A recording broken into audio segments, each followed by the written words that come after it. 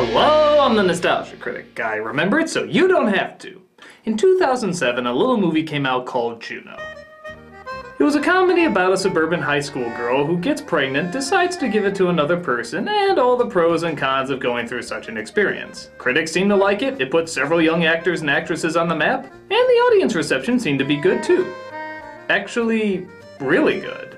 Like, every fucking person was talking about this movie for a really, really long time. Have you seen Juno? You gotta see Juno. It opened my eyes to so many goddamn fucking things. Really? This quirky little comedy about pregnant teenage girl? Well, okay, it may not be Oscar-worthy and everything, but holy shit, it seems to be Oscar-worthy and everything. Winning Best Original Screenplay and nominated for 3 others, including Best Picture.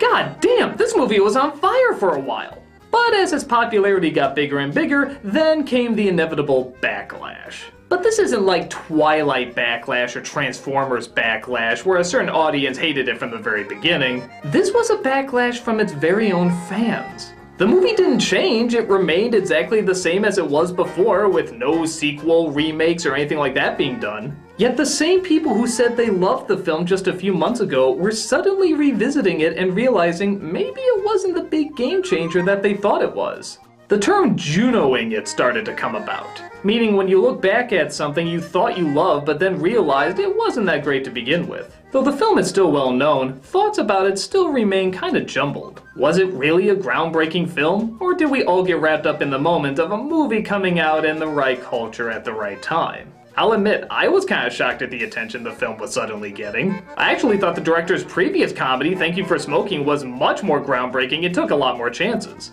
I think for many people it struck a chord because a story like this had never really been told quite in this way. Oh, don't get me wrong, the story of somebody giving birth is old as time itself. But this film seemed to come at it from a slightly different point of view. Most comedies of this nature focus on the adults and how much they overreact to the pregnancy. But here, not only is the focus on the girl who got pregnant, but the parents have a totally calm, if not surprisingly logical, talk about it. I didn't even know you were sexually active. Who was the father? It's Polly Bleeker. Polly Bleeker? What? I didn't think he had it in him. I know, right? You're thinking about adoption? Yeah. There's no tears, there's no screaming, there's, well, none of the stuff that you normally see in movies. And this reaction alone took a lot of people by surprise. Is this how it is now? Parents don't even get that angry when this stuff happens? Well, wait. Maybe the idea is they know she's already putting herself through enough heartache over this that they know not to make the pain even worse. Is that it? Was that the intention? It's hard to say what exactly they were going for, and whether or not they're supposed to be accepted as these great logical parents or these terrible undercaring parents. But whatever your thought, this reaction seemed to be the kickoff to the movie's very different tone. The tone being that the hardships of teen pregnancy aren't ignored, they're just kind of looked at as very commonplace. Again, many people debated, is this really how it is now? And if so, should it be this way? Is it better to be calmer and more collected over this situation? Or is it being so easygoing that they're emphasizing it was never that big a deal to begin with? This is part of the debate that splits people into the love or hate camps. Another part of that debate? The writing. Many people praise the writer for capturing the language of our youth, while others say it's pretty gimmicky and ridiculously awkward. Juno? No, it's Morgan Freeman. Do you have any bones that need collecting? What? Honest blog? For shiz, up the spout. The character of Juno herself is a lover or hater scenario. Many claim that she's rather grating to listen to, trying to look cool and pouty throughout the whole experience. And I think that's kinda true, but I also think it's intentional. A lot of kids around that age try to act like an obvious big deal is not an obvious big deal. It's their way of dodging emotion that, yeah, at times can be a little annoying, but for some, it's not bad enough for her to be unlikable or, more importantly, unrelatable. Another factor, though, is the moments I like to call the what the fuck are you doing moments. These are pretty self-explanatory. The moments of a quirky film that are trying so goddamn hard to be quirky and different that you just say, what the fuck are you doing? Wicked Tiger. He looks proud. I swiped it from Ms. Rancic's lawn. What the fuck are you doing? I just see a lot of teenage mothers come through here. It's obviously a poisonous environment to raise a baby in. What the fuck are you doing? Her hands there.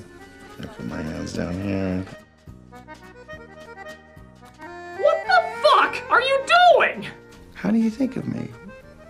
You know, why are you over here? Yeah, all of these moments never seem to further anything and never seem needed. They just seem to exist to give the movie a quirky identity or just to do something different that you didn't see coming. Even with the underground art house comic drawings, the short use of them really doesn't seem to add much to the movie's identity outside of just clarifying that the movie wants an identity. Those elements just don't seem essential. This doesn't seem like a movie that heavily needs to ride its style. It's good enough just to ride on the characters and tone alone. But that still brings up the question, does it ride on its character and tone alone? Looking back, I think one of the reasons people gravitated towards it is because so many people thought this was speaking for all current teen pregnancies. This is how it is, this is how pregnant teens want to be and should be treated. It's a handbook for how to deal with such a largely visible taboo. But truth be told, I don't think it should be looked at like that. Every pregnancy is different, no matter what age or background. And everybody is going to have a different way of responding to it. To say this movie is speaking for an entire generation of young people seems... Polly Bleeker is totally boss. Jeez, Banana, shut your friggin' gob, okay? pretty damn silly. But I think if it's looked at as not how all teen pregnancies go, but rather how just this one went, it still seems like a decent flick. There's a lot of heart, a lot of good intentions, and even some pretty good performances snuck in there. With that said, it shouldn't be a surprise if somebody doesn't like it. It has a lot of unneeded gimmicks that seem to date it with every passing year. But I don't know if there's enough to make it hate-worthy. If it's seen as the voice of pregnant teenagers all over the world, it's probably building up a false expectation. But if it's seen as the voice of one pregnant teenager, the one we're focusing on in this film, I think it's innocent enough. Will it be seen as a cinematic classic years from now? I guess only time can tell on that one. But hey, if the word boss can come back into style, fuck it. I guess the birth of anything is totally possible. I'm a nostalgia critic, guy. Remember? Because I fucking want that hamburger phone. Somebody get me that hamburger phone. I'm not leaving until you do. Cut to the credits. See if it makes a difference.